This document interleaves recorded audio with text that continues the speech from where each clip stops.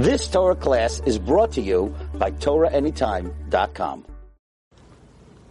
Shalom, welcome to Practical Spirituality here in the holy old city of Jerusalem, Eshet Torah, right across from the Temple Mount. Oh, here comes our water. Yes, Mati. Thank you so much. Can I have a special delivery? Thank you. And cups. Oh my gosh. I'll take 2 cups actually, just so I don't have to pour in the middle of the class. Sorry, anyone watching this live, and you guys should know I'm ignoring this camera. Unless, like what happened yesterday, where someone came online that's like a friend of mine from high school. And that was cool. I mean, when was I in high school? Like 30 years ago. So I could not give a shout out to that person. So, you're bringing, thanks so much. What's your name? Scott. Scott. Have I met you, Scott? You have not? You seem so familiar. Welcome, Scott. Where are you from? California. Right on. You're from California? Where are you from in California? San Francisco. Right on. No, you're not. Yeah, 20 minutes out. Which city? It's called Hillsborough. Where are you from in the city? Wow, San Francisco. Amazing. I was just watching the news that LL canceled its nonstop to San Francisco. United nonstop. Till next May. Yeah, that was cool, huh? They're out of planes. Because I guess the plane got damaged. That was the San Francisco plane. On the runway it got damaged, but they're just saying forget about it till next May. Yeah. Next May. That's a long time. It is May.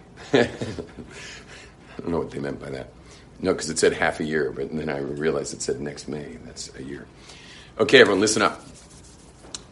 There was this amazing kid who was the most beautiful child amongst a family of other, there were 3 other kids in the home. And this kid was an amazing kid in that the kid was so conscientious. He just would take care of everybody. He took care of parents, took care of the other kids. If he saw any of his siblings crying, he was running with tissue. He was, just a loving kid. And he was at school one day, and he was about 7 years old, and there he was playing with his friends, except when he found his friends playing, he saw that what they were playing with was the teacher's wallet. And that's something they should have had on the playground. But there they were with the teacher's wallet. And then they were playing, everyone had a different card, and they were playing purchase this and purchase that. And, and he had his driver's license, so he could give ID and stuff. And they're all sitting in a circle playing with the teacher's wallet. Anyway, what happened was the teacher came onto the playground looking for his wallet, and all the kids saw him in the distance and scrambled, and they just scrammed. But the one kid, who's our kid in the story, whose name was Steve, little Stevie, was not facing that direction, so he couldn't figure out where everyone went. And then the teacher comes up, and there's Stevie with the wallet and all the cards spread out everywhere because each kid dropped his card in their spot. And he's holding his driver's license. And he is so busted. And the wallet's put back together. They bring Stevie back to class. And they're in class. Stevie's called right up, makes him stand on his desk, and tells all the kids that this is what happens to a thief.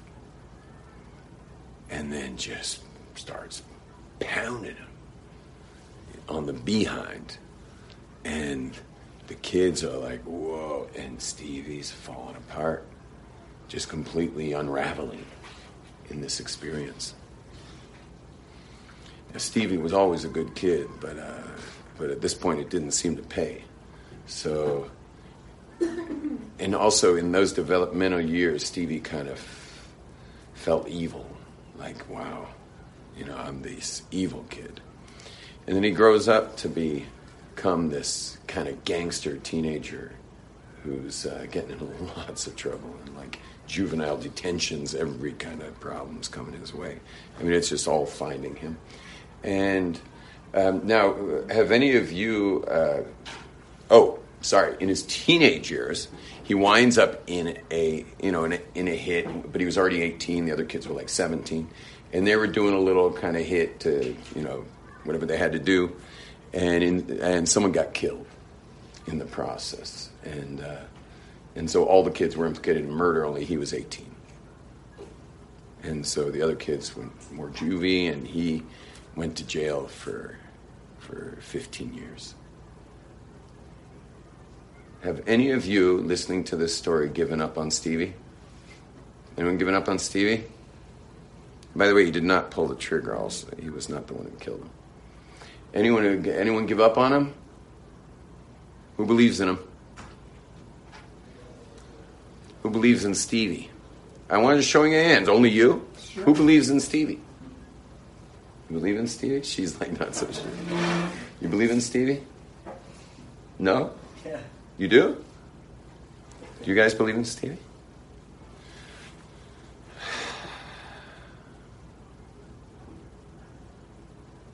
Now imagine you came into that movie. That was a movie. Imagine you walked into the movie right when Stevie's tying the guy up. He wound up dying. I mean, they weren't trying to kill him, but in the end they did. And Stevie's job was tying the kid up. And imagine you were late to the film, and you're just meeting a friend at the movies. And you come into the movie, and you see this kid and other kids tying up this other guy.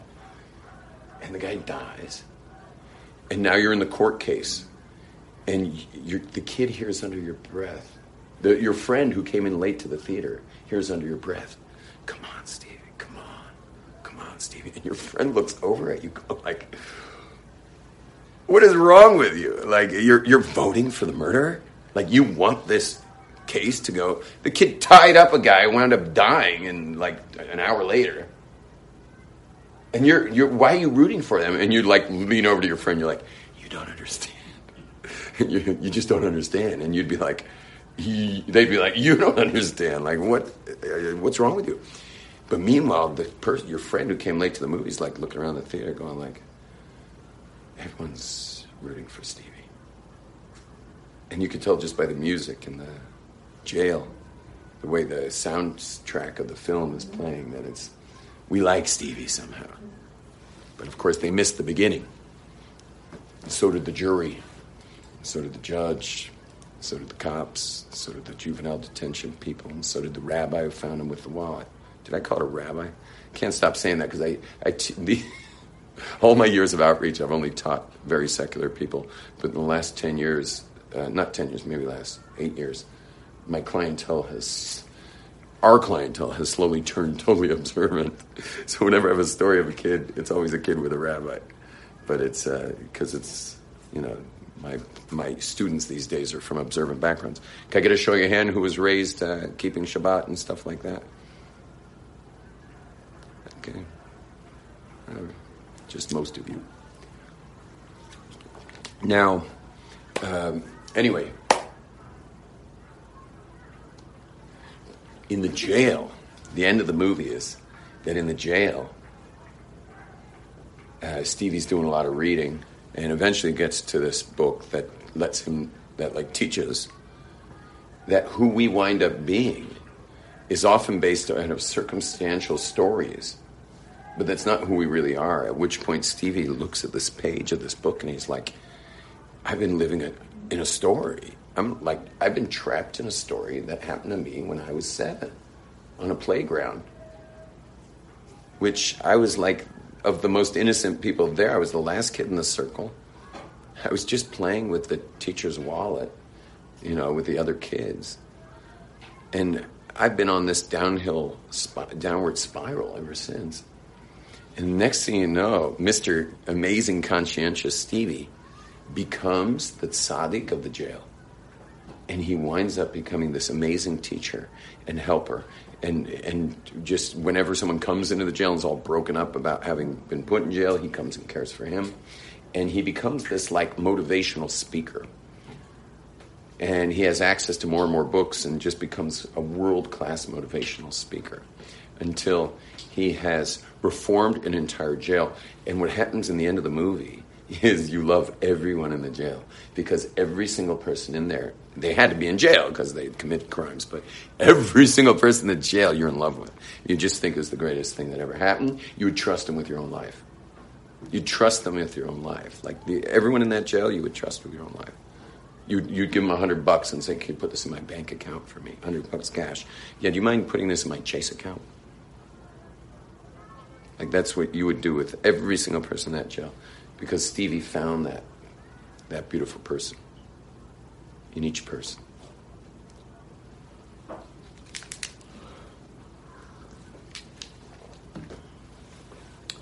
So what's your story?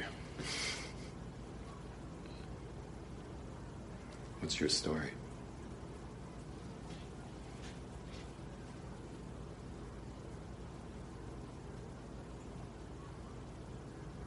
I mean, you're not in jail. So obviously your story isn't, "I'm an evil criminal thief." That's not your story. But what is your story? And what you'll notice is stories are generally twofold. There's the story about me, and then there's the story I tell everyone else about me. So you have your own story. That's your secret story. Like one story is, "I'm an absolute idiot." And then you'll find that guy or girl will always be the smartest person in class. Meaning, I'm an absolute idiot. For someone who really is an idiot, so they'll do other things. But someone who's actually smart but believes they're an idiot will always be the smartest person in class. They're going to be the genius. So you get how we always have two stories? The person who's ugly will usually be the most glamorous. Sorry, if the stories they're ugly will be the most glamorous. If they, in fact, like nothing in the world they could do would ever make them glamorous. So then you'll find that person usually obese at one point or another. Just to say to the whole world, like, I'm not even trying. Like, meaning I'm going to have my stories matched. I'm ugly and I'm ugly.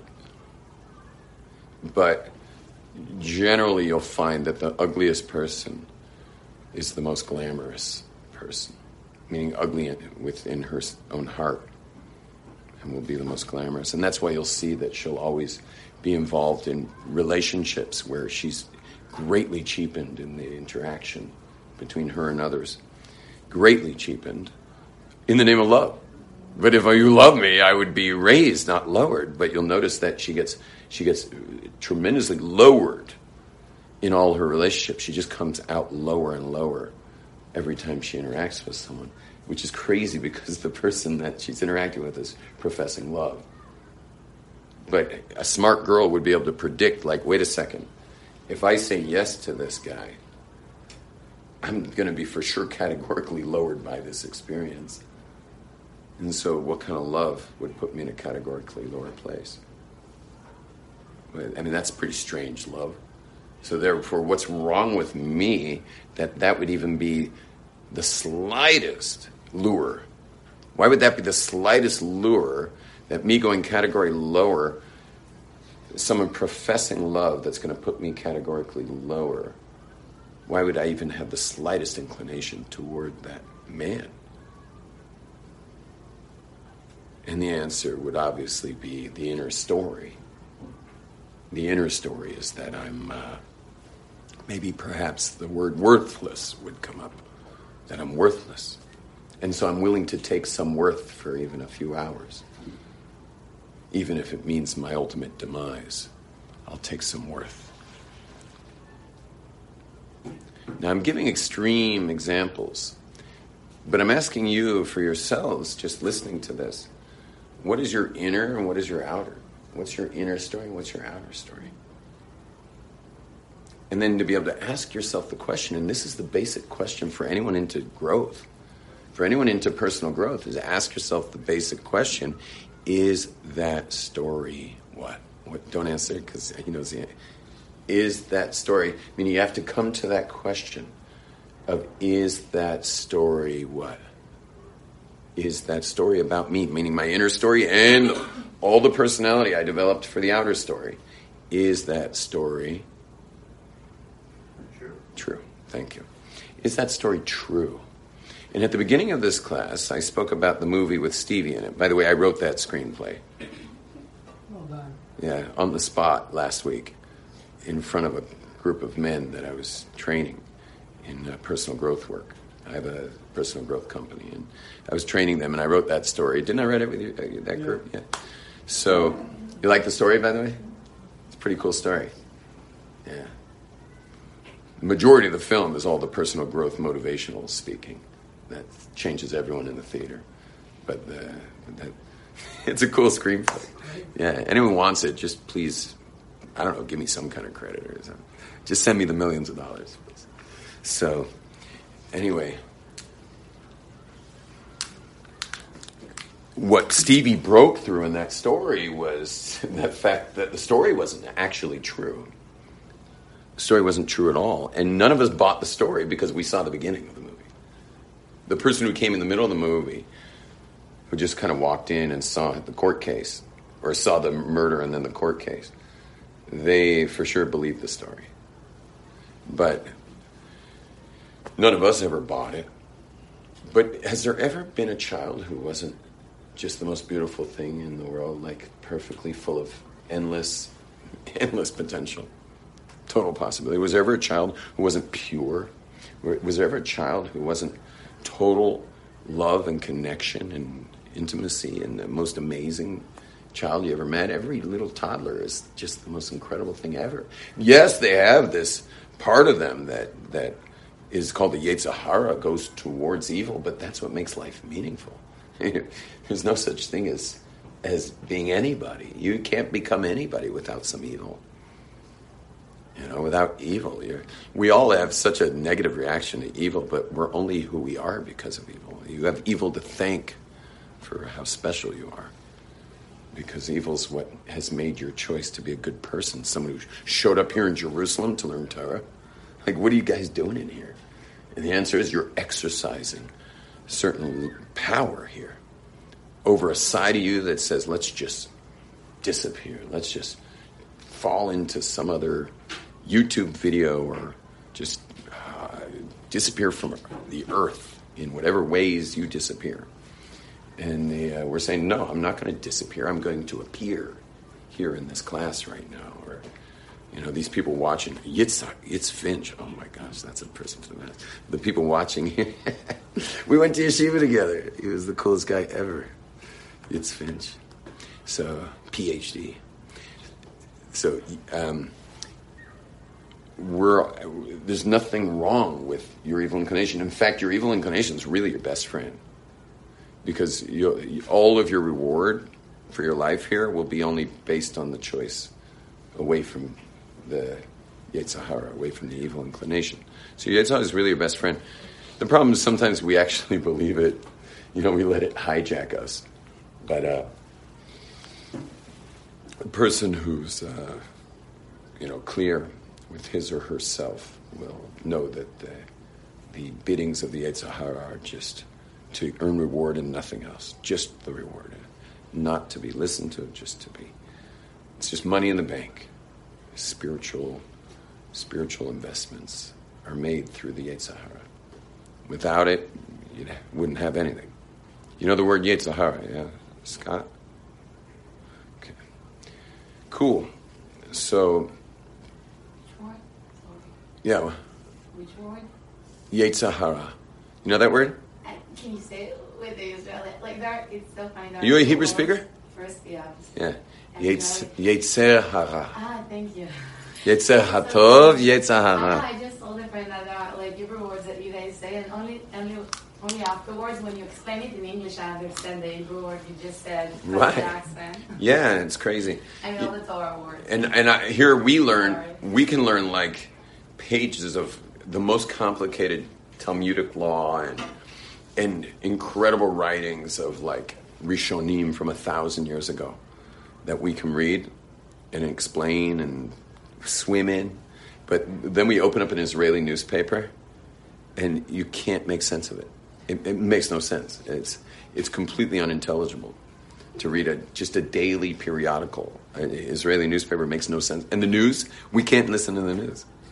It just doesn't mean anything. It's like Chinese when they do the news. They used to have a newspaper for Olim with like all the basic Hebrew, so at least you could carry on a proper conversation at a dinner party or something. And they even had a couple Olim radio shows to hear the news. Yeah, I know, it's funny, there are like Hebrew words that you even already know. I have a friend who didn't know, like, they asked him, are you coming to Mincha? He didn't understand just because they didn't say Mincha. Mincha. Right, Mincha. I didn't say it, for me it's the other way around. Okay, let's keep moving. So the question is for you right now is what's your story? What's your inner story? What's your outer story? And what would your life be like with no story? Like what would your life be like if you had no story? There was no storyline that you had to kind of follow its dictates. What if you were free from stories? Who would you be? What if you were totally story-free? All the story that's made you who you are, and like who would your friends be all of a sudden? What would you be up to with no story? Can you imagine having no story?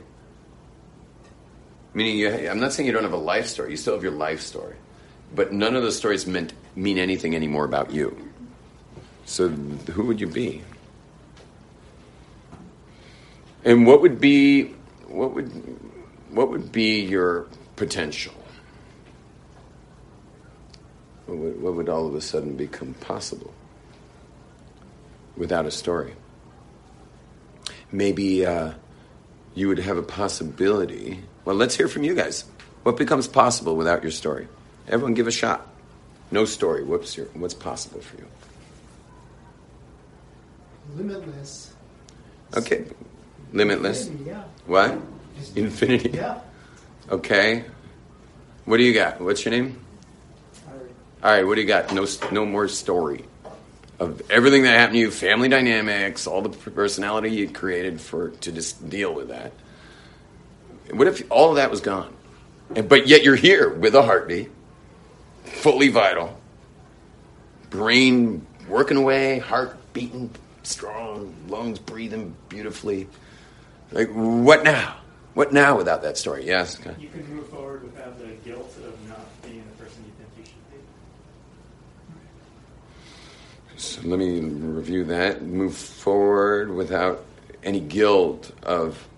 You're not living up to your own expectations or your own story. Okay. It would be a release of guilt. Yeah? I don't know if it's necessarily a positive thing.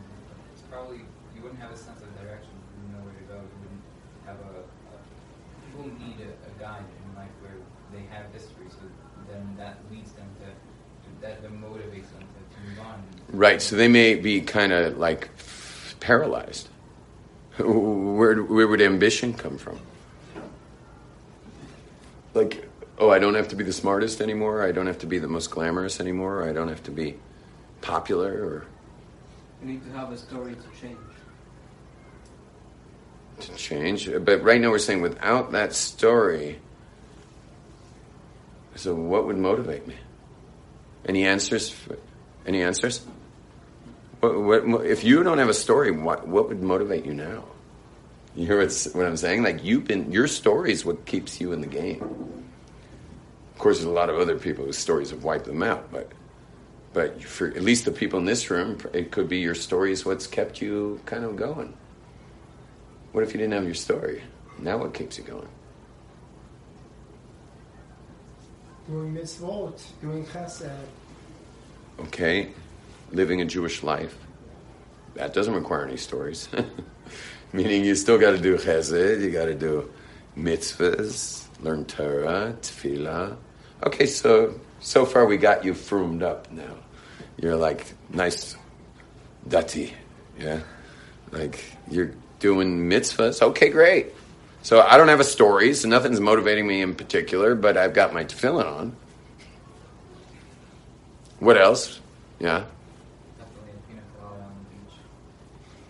Okay, well that's part of the no motivation, is I'm just going to chill on the beach, fall asleep, get a sunburn, and spend the next 3 days in my hotel room with skin cream on. But yeah, that's what you were saying though, ultimately, is how do we make sure we're not just drinking pina coladas on the beach? Are you talking about your internal or your external story? Both. That's what I'm saying. That's what he's saying. If your story turns out not to be true, so then the internal and the external are no longer so relevant. There's still societal expectations of the person. Societal expectation. What are you saying? Like you're not going to go to the bathroom on the sidewalk? Yeah, I don't know. I'm saying there's still like an expectation to get a job and like be a person. Okay, what job do you get? It wouldn't even matter. Like, You mean that when you're out in just story, work for Starbucks? What? You mean that when you're out in story doesn't adapt with the actual story? That's what you mean? But then- We're saying just if you realize that the story of who you thought you were wasn't true, and all the things you did to compensate for that, So you don't have any education. Right? is therefore that's the reaction to something not true is also not true necessarily. So now, if none of that's real, so what motivates me? And so she's saying, well, you got to still work. He's saying, so who said? You said you got to still be a Jew. What if you're a Gentile? You're back on the beach with pina coladas. What? What would your motivation be to understand yourself? Exactly. Motivation. That's what Yeah, but now you do, and you realize that you're just pure. What are you? What are you without a story? Let's answer that first. Like no matter what, you're gonna have a story. It doesn't matter if it's like a true story or it's not a true story. It's a story. So let's say your external story isn't actually who you are, and you come to that realization, and then you do self-discovery, and then you figure out like what I portray to the outside world isn't who I am internally. That's still a part of your story, and that creates your new story. to look for the actual What is the story. new? Like, Yeah, what would your new story be? What would your new story be? I mean, that's like, it depends who it is. It's not like one person's, like if I like project myself as an extrovert to the outside world, but really I'm introverted, and then I like do self-discovery, and I realize, no, I'm an introvert, but I like try to act more sociable or whatever to everybody else. Like I have to come to that realization, accept it, and then figure it out for myself. Beautiful. Well said. Yeah. I think everyone's born without a story, and they're born into their home and their society, so they're a product of their society. As they grow up, they turn into be who they are, because that's what makes them who they are. They don't. It's not like they're born with something. No, they don't have anything, but they're made because of their. Right. That's how we started the class before you walked in. And then, but if you found out later, and that story is like pretty random, it's kind of arbitrary, and therefore you don't have to you don't really have to pay that story homage. Right, so then it would be like you're born again, and then again the same situation would happen everywhere you go. We give context to a story. Yeah, that's what would Or happen. we're impacted by every single thing we encounter, whether we like notice it or not. Every single thing we experience or we see or every conversation we have, it does something to us. Like we're an intersection of all the meeting points in our lives. Right. But it doesn't mean you necessarily have to add it to become part of your story. It could just be, stuff that happened. Yeah, but isn't that inherently a part of your story? Your real story, like your internal one? You could Whether it's you at could the be you could just be forefront kind of Teflon to it all, meaning you'll cry with the tragedies, you'll laugh with the joys, dance at the weddings, but stay in where I'm leading this class to, which I'm going to do right now. Where I was leading this class to was that if you actually don't have a story, what you have is presence. Listen up. All right, you got that? If you don't have a story anymore, if your story is gone, all you get is presence. You know the word presence? Nochachut. All you're left with is presence. You're just like 100% there. Without any stories that become like a film between you and the world, like you're just really there. So you're like the happiest person at a wedding. You're the saddest person at some random person's funeral. And you're like the most into Shabbat at the Kotel Friday night because you're just so there. You're not filtering anymore. Like you're like, you took off all of this, your filters, and now you're just dancing your heart out of the Kotel. But are you saying these emotions are genuine or not? 100%. You're just present. You're just present. You're not self-reflective. You are just 100% there. Without your story. Now, you're looking at me incredulously because then who are you? Who are you? I mean, it sounds like you're just like this it sounds like you're just this receptor, lined with nerve endings. Well, honestly, All nerve endings, eyes, ears, listen carefully, eyes, ears, nose. No, you just go with it for now. You don't have to agree. Eyes, ears, you can return this after you try it on. Every outfit is returnable. Okay? Listen, eyes, ears, nose, taste, all covered. Your body's lined with nerve endings, which are all attached to neurons, which is your cerebral cortex, which receives all the impulses. And so when you drink the beer, you taste the beer. While someone else in his story is like having this macho moment with his beer, you're not having any macho moment. You are just experiencing the taste of that beer dancing off the receptors. And at the wedding, while someone else is self-conscious while dancing, suddenly like your limbs are like moving and you find yourself suddenly in the center because you just got to move. And of course, you're just free because you're just totally at the wedding. Like you're like more at the wedding than anybody at the wedding. In fact, you were supposed to be at the wedding next door. It was 2 halls in this place. And they're just sitting down to the meal, but this place, the bride and groom just came out and everyone was dancing with the band. And you were like, you went to wash your hands before the meal and you just were like, I'll eat in a minute. I'm going to dance over there. And so and the family's all like, who is this? Like, this must be like some special friend of theirs that no one ever knew about. You know, maybe they went to college together. I don't know who this person is. You know, everyone's trying to figure out, why is this person so ecstatic? And the answer is because they don't have a story. They don't have a story. Now, what else is there? What else is there if you don't have a story? So there's another thing. Not only are you totally present, I'm going to go to you guys again, but I just took it for a while because I had you guys going for a while. Now I'm going a bit. What else is there is something in Hebrew called kochot hanefesh, which you had mentioned before. Introvert, extrovert, like you have actual personality details that are, had I met you as a toddler, they would have been there. You see, someone in their outer story might have become an extrovert, like you were saying. What's your name? Nagian. With an N. That Nagian was saying before, like, you could have been playing a total extrovert, but meanwhile coming out of social events exhausted, because you're not really an extrovert. But that had to be part of your outer story, maybe something to do with the family, like you were from these extroverted parents who kind of said you're a loser if you're not, like, the life of a party or something. So what's left is your actual true personality that perfectly would match the toddler. So suddenly you got your toddler back that you've been betraying. You've betrayed your toddler for the last however many years, depending how old you are. So if you're 20, you've betrayed your toddler for 18 years. If you're 35, you've been betraying your toddler for 33 years. But suddenly you have what's called kochos hanefesh, which is all the personality traits, and there are a lot of them. I've raised many toddlers. I've had 8 toddlers through my home. You know, I got to enjoy each one completely, and they were very different. Each one was so different than the next, but I watched the school system try to homogenize them, you know, in our, you know, lovely Beit Yaakov system here. But I'm sure Sarah Schneer had no intention for that to be happening. But nevertheless, they were kind of homogenized a bit. And I find our home to be where I do damage control. And I try to fan the flames of their spirit that I knew when they were 2.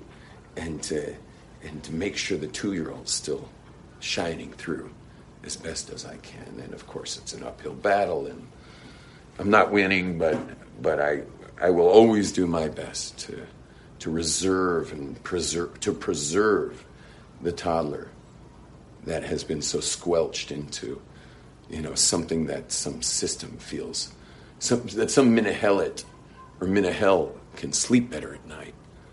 You know, because I can understand if I were in charge of 5,000 girls, I also would want the least variation possible so I could sleep at night. My job is to honor the variation as a father. I'm here to honor their variations. It's what I've been calling lately the new normal. I've got this term I've been using. I'm hoping it'll become popular. It's called the new normal. See, for this whole system I spoke about, the Fromm system, is there was something called normal. It's like a whole idolatry around the word normal. Like, be normal, and like, our family's normal, and you all have to walk around like you're normal. Meanwhile, have you ever met a normal family? You ever met one family with like where everyone's normal? It doesn't exist. There's no family where everyone's whatever they call normal, because whatever they call normal has nothing to do with reality of the world. So there actually is a movement. One of the outspoken people in the movement is in Borough Park. His name's Rabbi Yitzchak Frankfurter, who is the editor of the Ami magazine. And he's like a big proponent of the new normal. The new normal is, let's be real and like realize there's great variation with each person, and there's lots of colors in the expression of life. That was parenthetical. But getting back to us is that when you drop your story, you suddenly, your whole body, all those nerve endings get linked up in a massive way to your cerebral cortex. You become filterless, and you are totally able to USB cable interface with the world around you.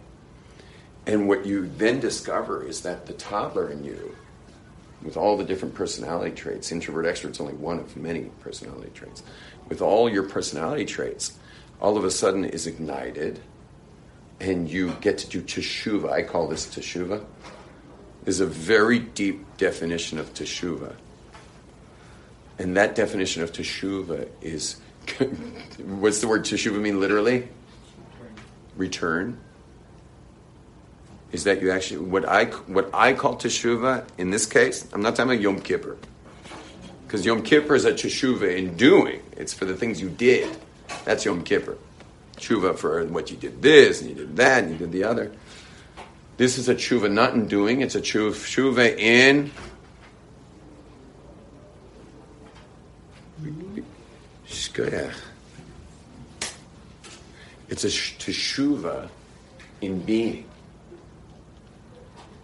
What we're talking about here is a teshuvah in being.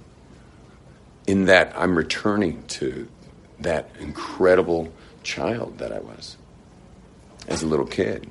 And I'm just, I'm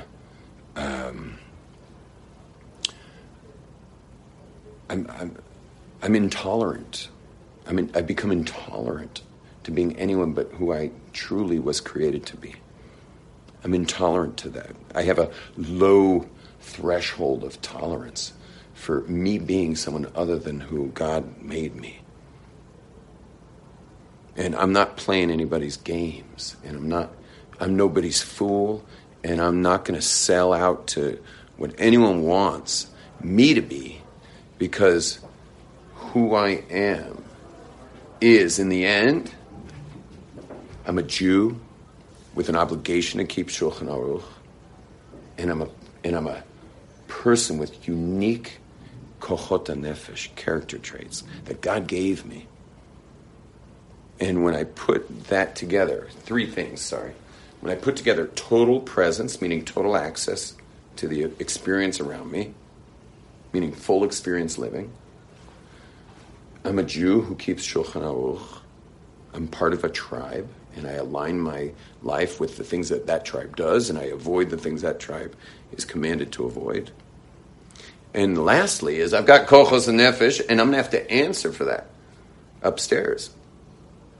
And so I'm going to finish. Is it 4 yet? I'm going to finish this class with the fact that every single person is born with a hook in his mouth. Every man and woman, every baby is born with a hook in her mouth or his mouth. The fisherman already caught you, but he's letting you swim for 20, 30, 40, 50, 60, 70, 80 years. He's letting you swim. When you fish, I've been fishing for big fish. And when you catch a big fish, your line can easily break. And so when it's fighting. And so what you have to do is kind of let out line. And you have, you know what the cog's called on a reel that lets out the line? Anyway, whatever. It makes noise coming. Okay. It makes a noise so you can listen. The fish is fighting. Give him some slack. Let him. If someone wants to run away from God, God's like, you already got a hook in your mouth. I'm chill. If your fish is running away, you're not getting nervous. You're just sipping your Coors Light and listening to your reel. Giving out line. God doesn't get nervous when someone goes away from him. Someone chooses that they'd rather live in Vegas than Flatbush. You know, that God's like, you want some line? Take some line. I'm cool. The hook's already in your mouth. Now, smart people who realize they already got a hook in their mouth like to hang around Jerusalem. Because it's cool to hang around the boat. Because, you know, you never know. The fishermen might just chuck over a couple extra worms or something, you know. You get some good stuff hanging around Jerusalem. You know. Being around the boat's cool. Why go anywhere else? You're in the palace of the king. You know, you're hanging out near the fishermen. Good place to be. I don't go far from here. You know, the most I leave from Jerusalem is like 2 weeks maybe. And after 2 weeks, people are like, oh, we wish you could stay in our community. I'm like, no, you don't. I don't. You know, I'm really cool for like 2 weeks. You know, I'm like the spiritual rabbi, but your city would gobble me up in a second. Because Jerusalemites don't have the spiritual muscles of people who live in the exile. Like, you're from Scottsdale. In Scottsdale, you need muscles. We don't have those muscles. We're to us, Judaism's organic. We are in our ancestral heritage. In the land of our ancestral heritage. So Judaism is the most organic thing in the world. You don't have the kind of muscles that people who live in Scottsdale have to keep Judaism. So people are always like, Rabbi, can't you stay another week? I'm like, that would be really bad. You know, like, I've hit my peak of, you know, spirituality in your town. You know, I'm getting back on my El Al flight. I'm getting back to the palace. Anyway, so we all hang around the boat of God.